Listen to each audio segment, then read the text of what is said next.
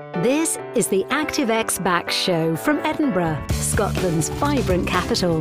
Hosted by award-winning registered osteopath, author and all-round pain guru, Gavin Routledge. If you want relief or prevention of lower back pain or sciatica, and you want to be healthier, keep listening. The following programme should not be taken as medical advice, but for informational purposes only.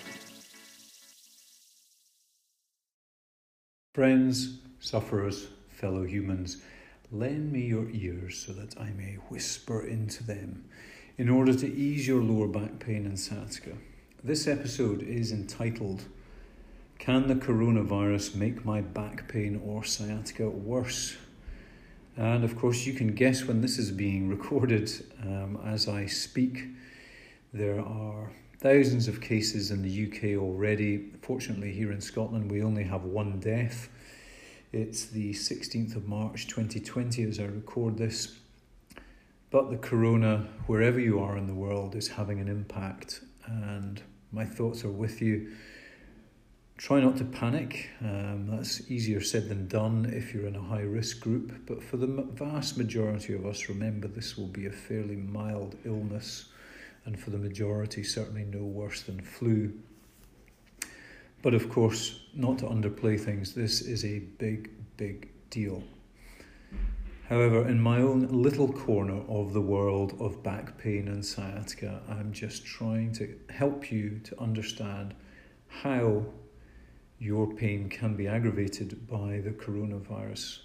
And of course, this is not specific to the coronavirus. Any illness, any viral illness, frequently is accompanied by aches and pains.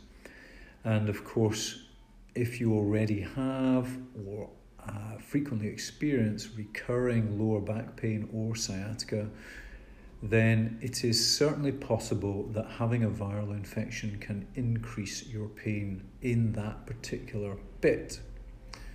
So how does that work?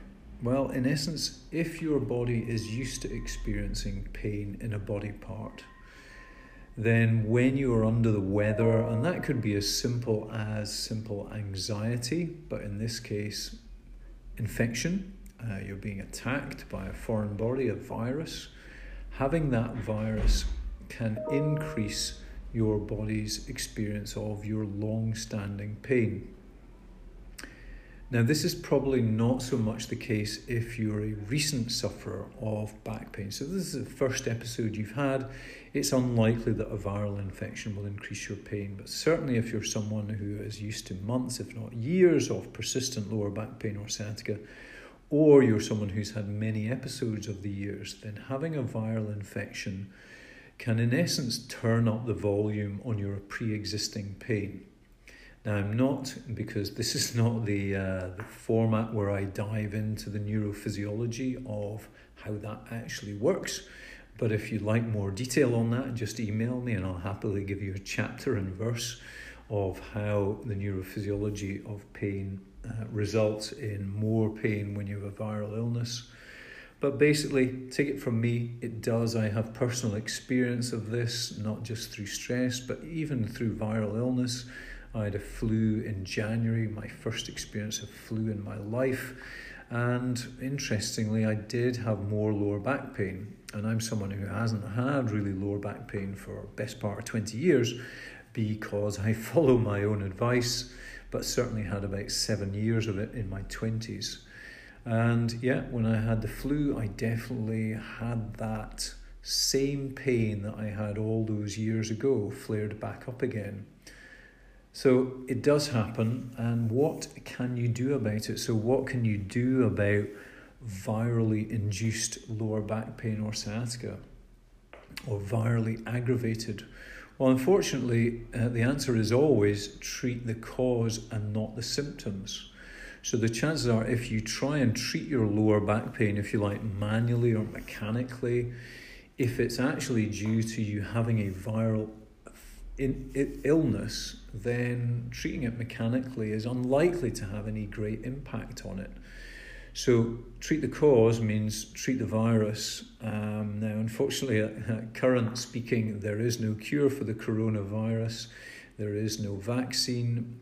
So all you can do is treat the symptoms. So the classic response here would have to be Take some paracetamol or acetaminophen if you're in the States, Tylenol, North America, wherever you are around the world. Basic paracetamol would be the way to treat aches and pains associated with a viral illness. However, that may not have a big impact on your long-standing or pre-standing lower back pain or sciatica. But hey, it's worth a try.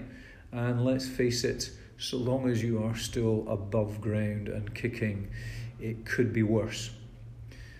And that's it. It's a very brief episode because coronavirus does not, of course, directly cause back pain or sciatica other than in association with a pre-existing condition. And unless, of course, it's just part of a global aches and pains. It's worth stating this. I should have said it at the beginning. Viral illnesses often cause myalgia, which means muscle pain, and arthralgia, meaning joint pain. But that would be non-specific. It'd just be aches and pains all over the place. So you can certainly have aches and pains all over the place, which could include your back that's related to the coronavirus. And of course, as previously stated, you can have the coronavirus or any other virus causing a flare-up of a pre-existing pain. So, I hope I probably made that as clear as mud. Can the coronavirus make my back pain or sciatica worse? Yes, it can, but don't worry about it. Just get well, and if you are well, please stay well, and I look forward to seeing you on the next episode. Goodbye.